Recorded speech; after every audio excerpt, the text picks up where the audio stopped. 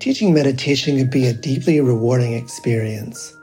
Help others improve their mental and emotional well-being, reduce stress, improve focus, increase self-awareness and self-regulation, all while deepening your own practice and understanding.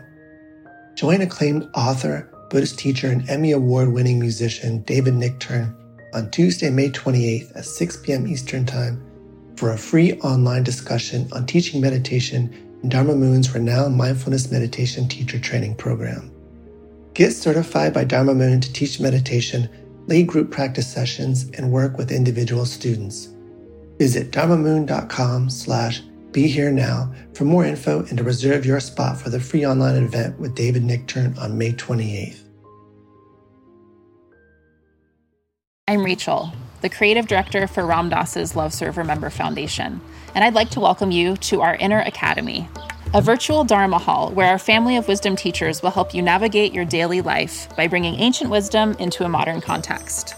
With over 200 hours of audio and video teachings, meditations, and practices from teachers like Ram Dass, Krishna Das, Sharon Salzberg, Jack Kornfield, Roshi Joan Halifax, Joseph Goldstein, and many more, the Inner Academy is your core resource for finding balance, presence, and navigating the ups and downs of your daily life. The Inner Academy has guidance for every step of your journey. Choose from an annual or monthly membership and gain access to past and future courses, retreat replays, virtual community, and much more. If you've been familiar with Love Serve Remember Foundation for a while, you'll know that most of our offerings are given freely or on a sliding scale basis. So when you subscribe to the Inner Academy, you're paying it forward and bolstering our ability to continue creating accessible offerings for all in the future, as Ram Dass wished for us to do. Be here now and start your journey with Ram Dass's Inner Academy today. For more, visit ramdass.org/Inner Academy. My experience of grief and my work as a grief counselor is about helping people to actually be with the power of that experience as a transformational invitation. Welcome to Healing at the Edge, a podcast featuring interviews, archived talks, and teachings on conscious living, conscious dying with Ramdev Dale Borglum, brought to you by the Be Here Now Network. Dale has been a meditation teacher for nearly 50 years and has been at the bedside of the dying and their loved ones for over 40 years. He was the director of the Hanuman Foundation and founded the first Center for Conscious Dying in Santa Fe, New Mexico. He's taught with Stephen Levine, Ram Dass, and countless others on the spiritual path. Dale is still working with the dying today. For more information, please visit livingdying.org. Welcome, everybody. This is Ramdev Dale Borglum at the Healing at the Edge podcast channel on the Be Here Now Network. And today I am so very happy to have my old friend, Mirabai Starr, who I've known since she was a teenager and I was pretty young myself, back in the 1970s in New Mexico, here with us today. Mirabai has written a number of wonderful books, some about Christian mystics, Wild Mercy, Living the Fierce and Tender Wisdom of the Women Mystics, and 3 or 4 books where she translated and updated the mystical teachings of Julian of Norwich, Teresa of Avila, and St. John of the Cross. I myself have been very interested in the Christian mystics. I talk Buddhism, but at my heart, I'm a Christian mystic. So, and also Mirabai wrote a wonderful memoir. What's the name of it again? I forget. Caravan of No Despair. The Caravan of No Despair that she gave me at a retreat we taught together in Maui last year with a number of other wonderful people. And her book really enchanted me. So without further ado, my old friend Mirabai Starr, who I met apparently in 1978 when she was 17 years old, and I was in my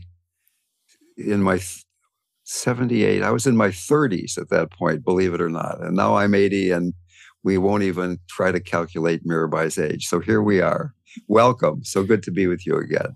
Thank you, Ramdev. You are one of my favorites. It's a joy to be with you. And as we were talking before I hit the record button, we started talking about not only meeting at the Lama Foundation at a retreat that I taught with Stephen Levine back in the 70s, when Mirabai said that's when she really got involved and interested in the work with conscious dying, but also that we were in contact right after her daughter died. And she was in profound grief, and we had some conversation then. So sometime during our conversation today, I'd love to touch on grief and also what it was like for you to know Ram Dass when you were a teenager.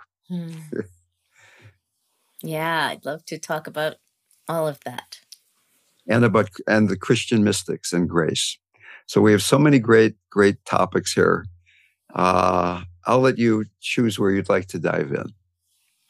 Well, we're talking largely to a Ram Dass and Neem Karoli Baba family.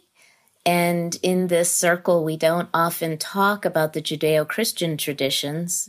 We mostly root ourselves in the so-called Eastern traditions of Hinduism and secondarily Buddhism, right? Yeah. And so in some ways, I think it would be wonderful to plunge into the Christian mystics, because I think that's a topic that isn't often talked about here, and there is probably even some sense of suspicion about the Judeo-Christian traditions, particularly Christianity, which, by the way, I share. I mean, I grew up, by the way, in a secular Jewish family, culturally Jewish, barely, but completely Jewish. But my parents really rejected all religion. That religion was the bad guy. Religion was responsible for most of the suffering in the world, according to them. And, they were of that post-Holocaust generation who could possibly believe in a God that would allow such suffering. So yeah. I like to tell them that the God they don't believe in is the God I don't believe in too. But the point is that I grew up with this allergy to religion and especially to Christianity. And then lo and behold, by the time I was in my 30s, I was madly in love with the Christian mystics, and I couldn't resist them. And that ended up being at the heart of my career and my Dharma. When we were in India, Maharaji talked to the Westerners largely about Christ. Yeah. And in fact, he knew that was the idiom. I grew up as a Danish Lutheran, and which is kind of Catholicism without the beauty, just the guilt. So I rejected Christianity as soon as I went off to college. I stopped going to church, and I met Ram Dass. I went to India, and I felt, okay, Maharaji's going to give me this wonderful Hindu mantra. And I romanticized that notion, and he gave me a Christian mantra. So my root guru mantra, all these decades since, has been a mantra sort of based in the name of Christ.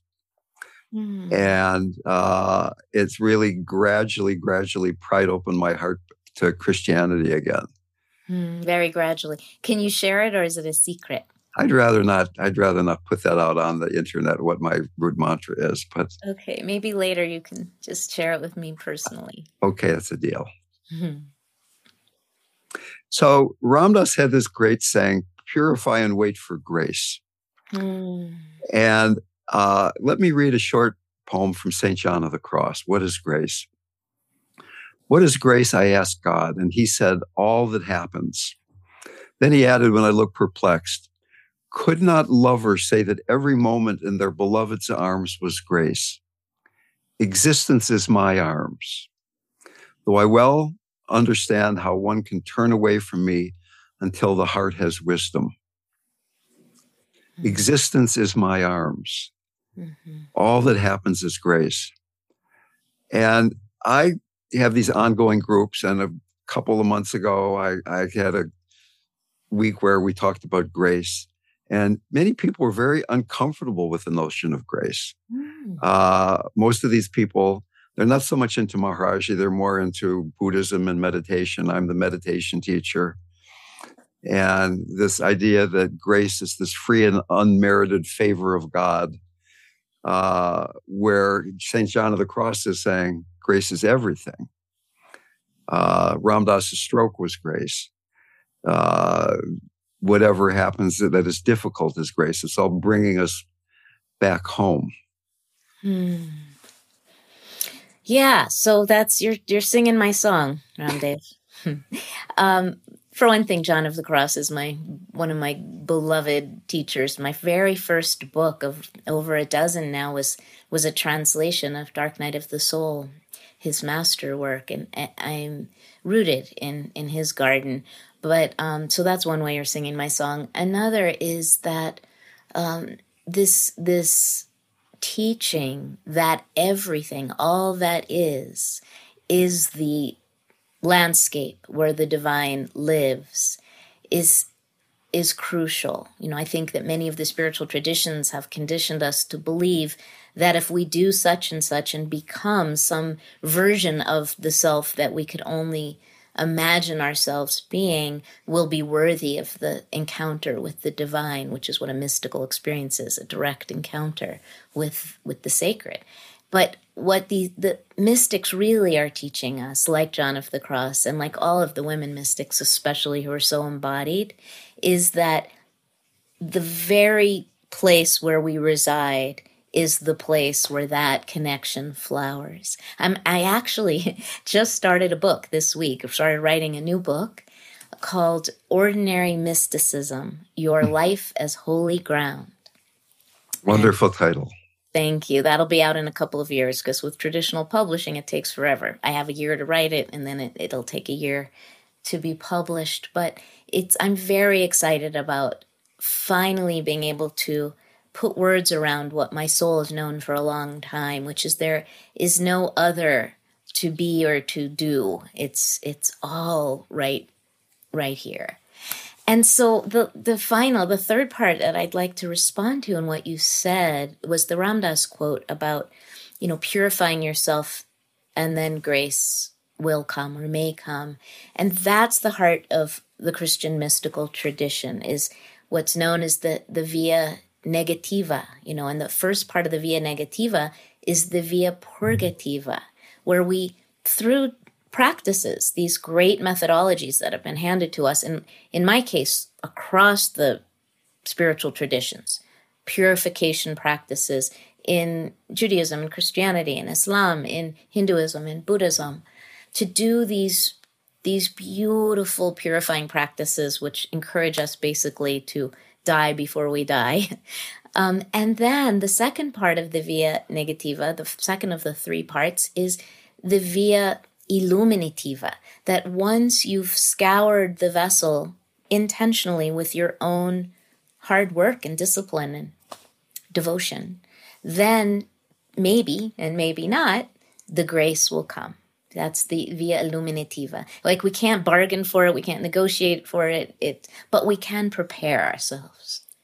And that's the via illuminativa. The light comes and it fills that vessel with radiance.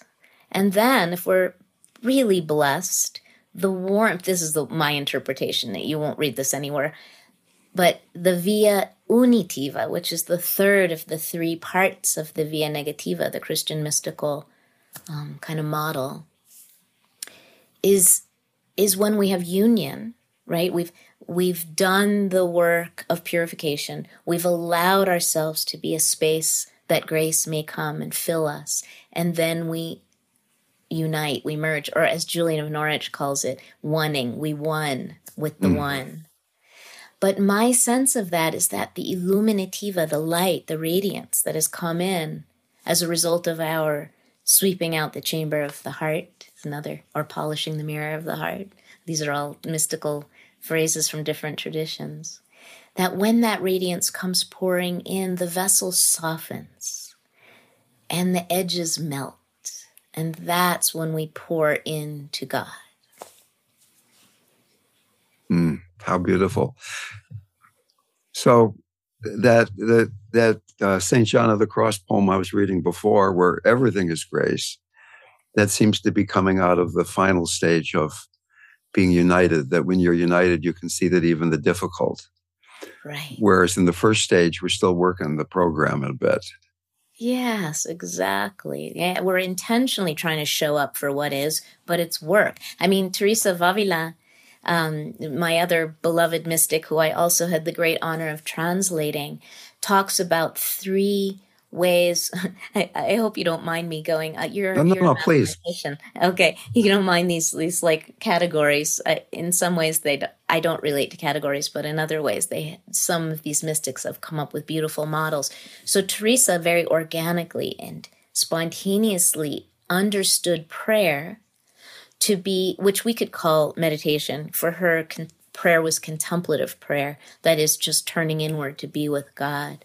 At 3 different stages. In the first stage, we're lowering a bucket into a well and yanking it up, or pulling it up with all our might, and water splashes over the edges of the bucket, and we carry the bucket across the landscape to water our new little shoots of our inner life. In the second stage, the second water of prayer, she calls it, is when we crank the water wheel. And this is a feat of engineering the water wheel, and you can turn that crank and it'll bring the water up, and then it'll channel it into these chutes, right, or whatever, but that will then carry the water to the garden. So that's much more efficient, but it still requires a lot of energy, and it's still kind of noisy and splashy, and it's effort. It's effort. And then the third water is when there are irrigation ditches that we have here in northern New Mexico, where I still live in Taos, where you have a mother ditch. They actually call it the mother ditch, the acequia madre. And then these little ditches that go to everybody's individual gardens and to all the individual furrows to water the garden. And then actually there's a fourth water of prayer, and that's much easier. You just lift a what do you call it? Like a gate, and the water comes into the garden. But the fourth water of prayer is grace. It's rain, and rain is grace. It's not earned or deserved. It just comes from the heavens, and that's the most effective water of all. And I was just thinking about this yesterday, because I just came from a 3-day writing retreat where I was trying to push my little book into the water, my new book, get it started, which is so hard. And I realized that I was in that water wheel phase of the book. When the book, for every book for me is a sacred offering. It's an act of prayer. It's karma yoga, however you might want to see it. It's not just a book. And so I saw that I was cranking that water wheel over the course of this last 3 days, it takes a lot of effort, but it's very gratifying when the water comes pouring through.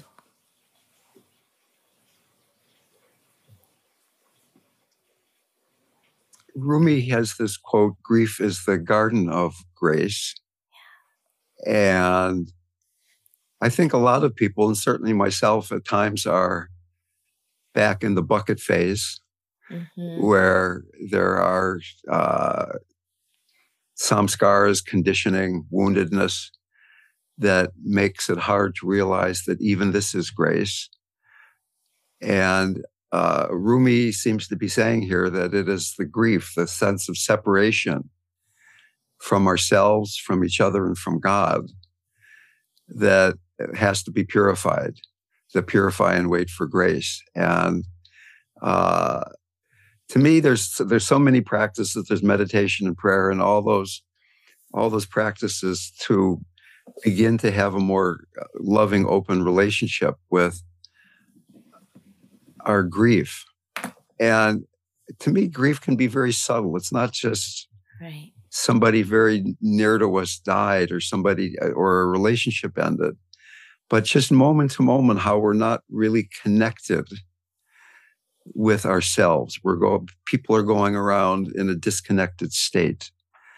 And that almost everybody is living with this at least subtle, if not more, background grief that keeps us from experiencing the grace. And so my experience has been that by reading the mystics, that they're giving us the courage and the map to the path here to transmute separation into connection.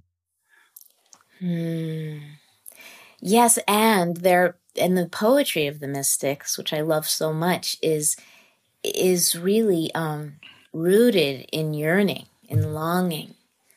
And that's why, pretty early on, well, not that early on, when I was 40, my youngest daughter died, as you alluded to earlier, in a car accident. Jenny, she was 14, and we were very close and very entwined. And it felt like the ground of my life had fallen away from under my feet, and I was in free fall. I had no place to stand, and I had just, Dark Night of the Soul, my translation of Dark Night of the Soul had just come out. Literally, they coincided to the day. That's kind of what my memoir is about. But there was this sense that my longing for my child was inextricably entwined with my lifelong yearning for God. And that if I could just show up and not turn away from the fire of that anguish, if I could sit in the flames of grieving Jenny, right, I would reconnect with I would even call it my birthright of longing for God. I mean, my name, my Mirabai, which was given to me by Ram Dass when I was 15, is, Mirabai the poet was so much about the portal that longing becomes to union. Yeah. So it's not an obstruction, it's an opening. And I think that my experience of grief and my work as a grief counselor is about helping people to actually be with the power of that experience as a transformational invitation. But it's hard. Not everybody wants to do that. And I don't blame you. When you're grieving hard, it's really the last thing you want to do is say yes to it. So it has to be a gentle, tender, compassionate invitation. And those of us like you and I who sit with people in grief do so with great tenderness and deep respect for where they are. My experience has been that when people are grieving, their hearts are more available and ripped open than any therapy, any spiritual practice, any meditation, any retreat you can go to. That grief is the most horrible, wonderful opportunity for finding depths of the heart that years of therapy probably are just beginning to touch. So it's an opportunity. It's a horrible opportunity. I wouldn't wish it on anybody, but when it's there, can it be accepted? Can it be lived? And you even said just a minute ago that when your daughter died, you felt like you lost your ground. Yeah. And to me, the ground is Mother Earth, Mother with a capital M. Yeah. And groundedness to me implies really being able to receive the sense of support that is always, always available, even when it seems like we're in free fall. Ram Dass says this wonderful metaphor. He said, entering the spiritual path is like jumping out of an airplane and partway down realizing you don't have on a parachute, but then further the way down realizing it's okay because there's no ground. Right. I remember that. So that you're but that time in between no parachute and no ground is very scary. Right. It's like, maybe there are big rocks coming up in the air here. Maybe I'm not really supported in this path of surrender. Mm. So to me, it's a lot about trusting the mother. It's trusting that even this can be accepted. Maharaji said, you have to understand the mother to realize God. Yeah. Please. Muhammad said, paradise lies at the feet of the mother. Oh, I didn't hear that one.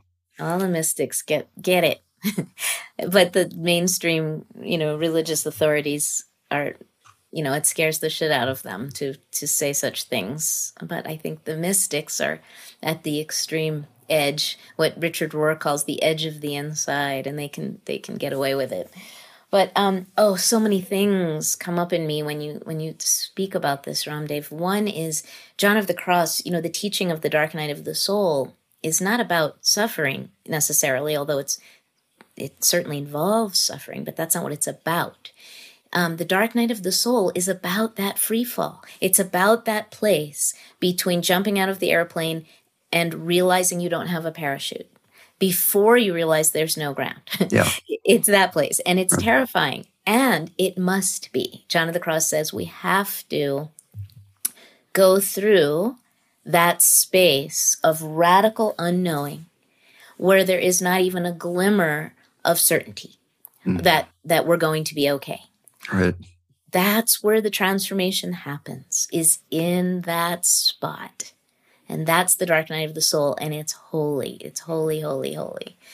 So that's one thing that comes to me when you speak, and thank you for reminding me of that delicious quote. It's everything. And the other is that I write about this in Caravan of No Despair. It's a very, very short section, but I remember it, and people often commented on it, especially bereaved parents, and mothers in particular, that there was a point early on after Jenny died, like within the first 10 days or so, when maybe even the first week. I was telling you off camera earlier that when you told me that I had called you after Jenny died and I had no recollection, that traumatic loss, and some of you listening will relate to this, is like a brain injury. This has been proven scientifically that our brains, when we experience trauma, it's very similar to when you're hit in the head and you don't remember things for years afterwards. I don't remember calling you. That I'm really glad I did. But there was this moment early on where I was on the floor just wailing. I was wailing. Everyone had left the house finally. Nobody would leave me alone. They just wouldn't leave me the fuck alone for the first several days, week more. And I needed to be alone. That's the interesting thing that people forget about grieving people, maybe grieving introverts in particular. We need to just be with it. Give me a minute. So finally I was left alone in the house, and I got on with it. I needed to just wail. And I had a kind of vision. I'm not a visionary, but this was a version of a vision in which I saw myself being held in this net, being held, suspended, but protected. And I saw that the net was woven of other mothers who had lost children throughout time. And right now, Jenny died right after 9/11. So, the war, we had gone to war against Afghanistan, and now we're ramping up for war in Iraq, which, as we know, went on for decades. And so there was this sense that I had in that moment of being connected to mothers everywhere who were losing children and had lost children and would in the future. It was like time became very, very fluid, and that I was being held by this net of mothers. And I also saw that one day, not now and maybe not soon, I would be one of the points, like in Indra's net, the nexus points that held the other mothers when they lost a child.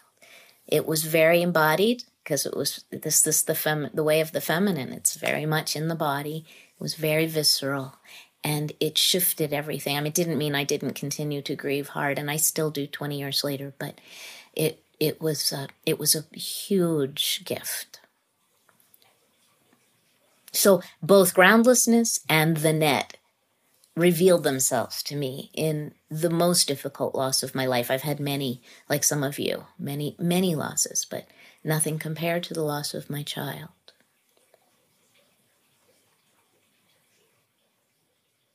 So that loss of ground, that loss of the mother, seems to be embedded in our culture. and certainly embedded in contemporary religion, Christianity, Judaism. Maybe that's why Eastern religions have become popular among one subpopulation here. But the work you're doing of bringing out the teachings of the female mystics, I think, is so important. And somehow, my own practice, I've been meditating for 50 years, and I'm still as neurotic as you see before you right now. Ram Dass had another great line. He's so easy to quote. If you're a son of a bitch and you get enlightened, you'll be an enlightened son of a bitch. Right?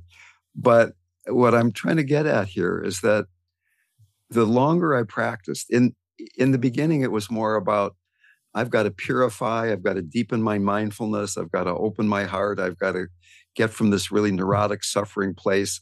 Ram Dass even said that I had the longest dark night of the soul of any person he'd ever met. And I was just getting started at that point. I was about half done, I think. And he was kind of awed by how stubborn I was in my pain.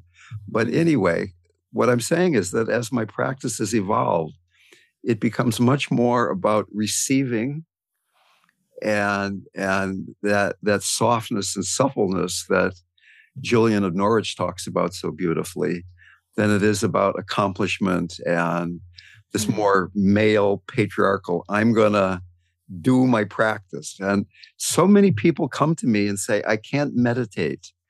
I try to meditate and I'm not doing it right.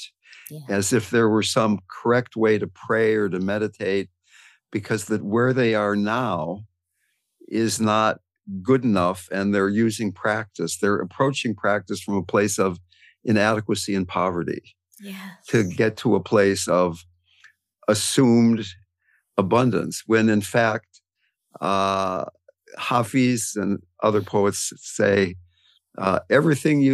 God sees you as perfect. Everything you say, think, or do is perfect as it is. And that was really the great blessing of being around Maharaji, is that it was difficult being around him because any lack of relationship was on me. He was always there available. Mm-hmm. But he kept seeing the place where I was whole. And I eventually started believing it, that he seemed to know what was going on. So if he thought I was this whole perfect, loving human being, then he must be right. And that maybe I can meditate from that place. And another thing he said, somebody asked him, how should we meditate? And he said, meditate like Christ meditated. Just lose yourself in love. Christ gave his life for the Dharma because he loved everybody so much. And I've used that quote in my teachings for decades. And still, I sit down and I do some invocation, I say some mantra, I deepen my mindfulness. And I've just been asking myself, what am I waiting for to totally die into love? What am I really waiting for? I mean, what am I waiting for to dive into total, radical, loving surrender? I think we get attached even to our practices. Oh, yeah. And letting go of even that and just becoming that rather than still practicing to get to that. Yes, beautiful, Ramdev. Everything you're saying, I'm resonating with. I think we are all heirs to this patriarchal model across the spiritual traditions. I think we like to believe that, those of us, especially who grew up in the West, particularly in the United States, that we're maybe in Christian households, most likely, that we're rejecting that framework because it's so limiting by going to the Eastern traditions and embracing such practices as meditation and mantra and so on, and that's an alternative. That's liberation from the prison of the churches of our childhood or something. But that, in fact, we bring to it, and those traditions also are rooted in this patriarchal messaging that, just as you're saying, that we do these practices to become somebody that we're not and to get somewhere we aren't, rather than as, well, for me, a love offering. That meditation is me saying yes to the presence of what Teresa of Avila sometimes calls the friend. This is my time to be with the beloved, and yay. So it's there in Buddhism and Hinduism too, this patriarchal message of, you're even in Advaita Vedanta, which is purporting to say, the non-dualist path, purporting to say there's nowhere to go and there's nothing to do because you're already there and you are it. You're not separate from it. But it's all very intellectual and methodical, as a process. And it lacks, I feel, a certain kind of organic, embodied, feminine heart space that we're trying to reclaim, not just women, but men too. Yeah. And because we're all, we all suffer from this message of not enoughness and of too muchness. If you're a woman, you're often accused of being too much, too emotional, too many things. In Tibetan Buddhism, they don't give the non-dual teachings until one has said 1,000,000 mantras and 100,000 prostrations and really deepened a sense of compassion for all suffering beings.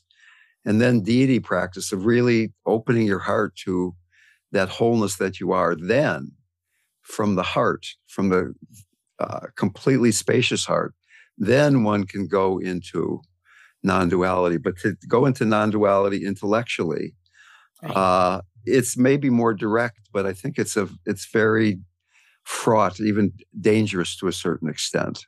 Mm-hmm. That one can. In fact, there were so many Westerners that came back from India, being with people like Punjaji, and they say, "I'm enlightened." He said, "I'm enlightened." Everybody's enlightened, so I'm enlightened, and I'm going to be your teacher now. Yeah. And they were clearly not enlightened. Other than the fact that everybody is enlightened, absolutely and theoretically, but in practice, it's like my first meditation teacher, Suzuki Roshi, said, "You're all perfect, but there's still some room for improvement." Suzuki was your teacher. I'd forgotten that. That's wonderful. Yeah, San Francisco Zen Center long ago. Wow. So going back to that notion of practicing from a place of inadequacy or wholeness, I've noticed that when I'm saying mantra, it can happen from different levels that are developmental, if you will. That initially it's like that bucket thing where I'm trying to create a relationship. I don't feel it yet. I felt it in the past, or I've read about it, or I know people who seem to be there, but I'm invoking, please God, show up. And then there's that place of, there's a juicy relationship. There's this dualistic, I'm in love with God and God is there and God loves me. But then in the tantric stage of mantra or devotion, that each time I say Ram or Ma, that is not asking God to show up. It's not a relationship with God. It is God. That the word itself is completely inseparable from the God that the word is pointing to, so that the mantra is not pointing, or it's not a tool. Each time I say Ram, it is Ram. Oh, that's so beautiful. I love that. And then finally, the mantra says itself. It goes into non-duality, that there's nobody saying the mantra. That it's Namdev, the great Hindu saint who was really into mantra. Namdev means Lord of the name. He said the whole universe is densely permeated with the name. Densely, I just love that phrase. Everything's densely permeated with the name. And there are stories that Maharaji would take people to these sacred places like Chitrakoot or something, and he'd temporarily open up their wisdom eye, and they could see that on each leaf it said Ram. On each tree it was Ram. On each stone it was Ram. Yes, and that's another thing that Islam says, the whole world, the whole created world is proclaiming the name of God. All of creation, that was it. All of creation is proclaiming the name of God. I love that. That is such a beautiful template you just gave us. Thank you. Well, by way of confession, it's just basically Hinayana, Mahayana, Vajrayana, Dzogchen. Oh, yeah. That the core of Theravada Hinayana Buddhism is taking refuge, reaching out, invoking, trusting that all you need to do is be here. I mean, the secret ingredient of Vipassana is that we're trusting. We don't have to do anything other than pay attention, because underneath it all is wholeness. Yeah. Right. So that the core teaching there, the core understanding is that we're taking refuge, that enlightenment, Buddha, Dharma, Sangha already is pre-existing. And then Mahayana Buddhism brings in compassion, the Bodhisattva ideal. We're opening our heart. We're not just paying attention, but we're paying attention with love. It's not just being here now. It's being here now with an open heart. Yeah. And then the open heart is so spacious that the I fixation, although it remains, it's just one little point in the vast sky of mind, which leads us very naturally into seeing that everything is sacred, this tantric understanding. Right.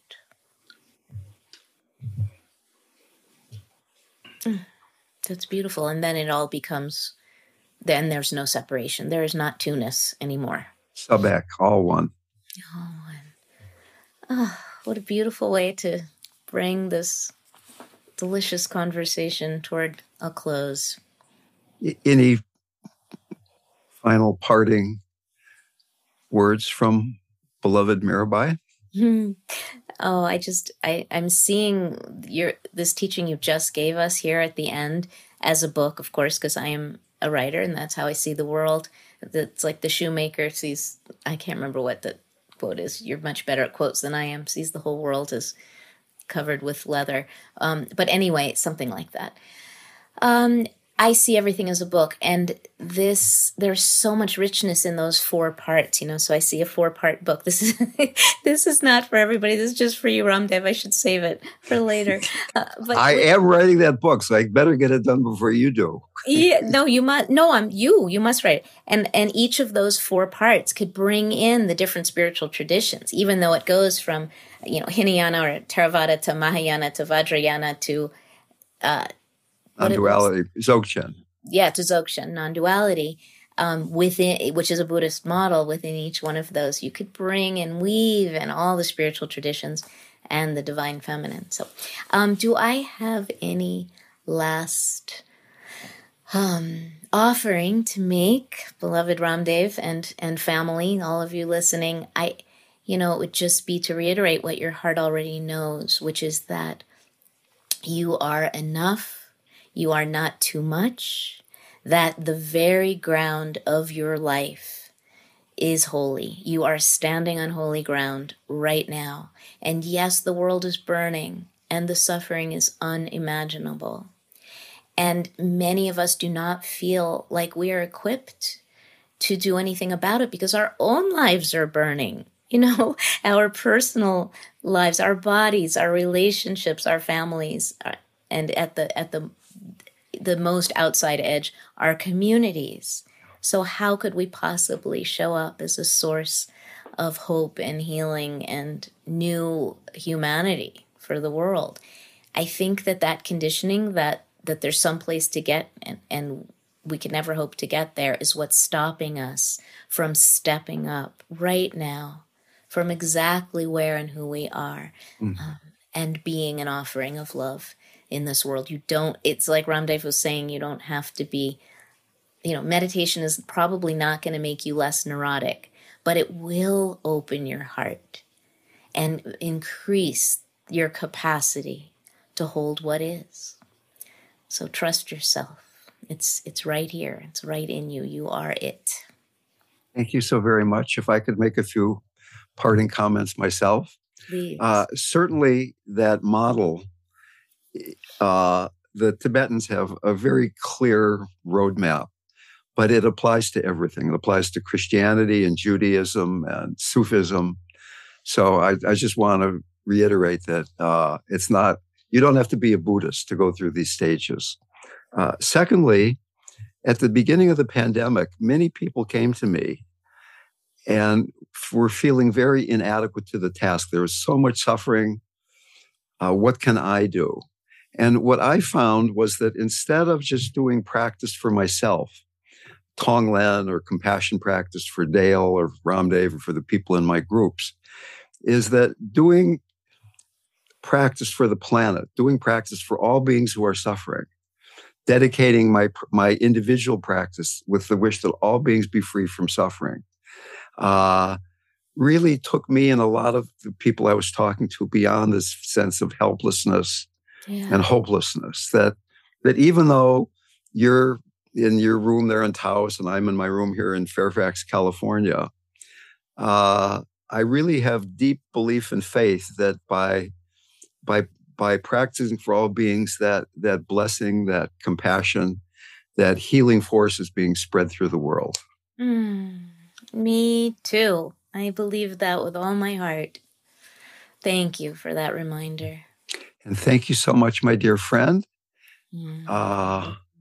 I am coming to New Mexico next month. Maybe we can even see each other.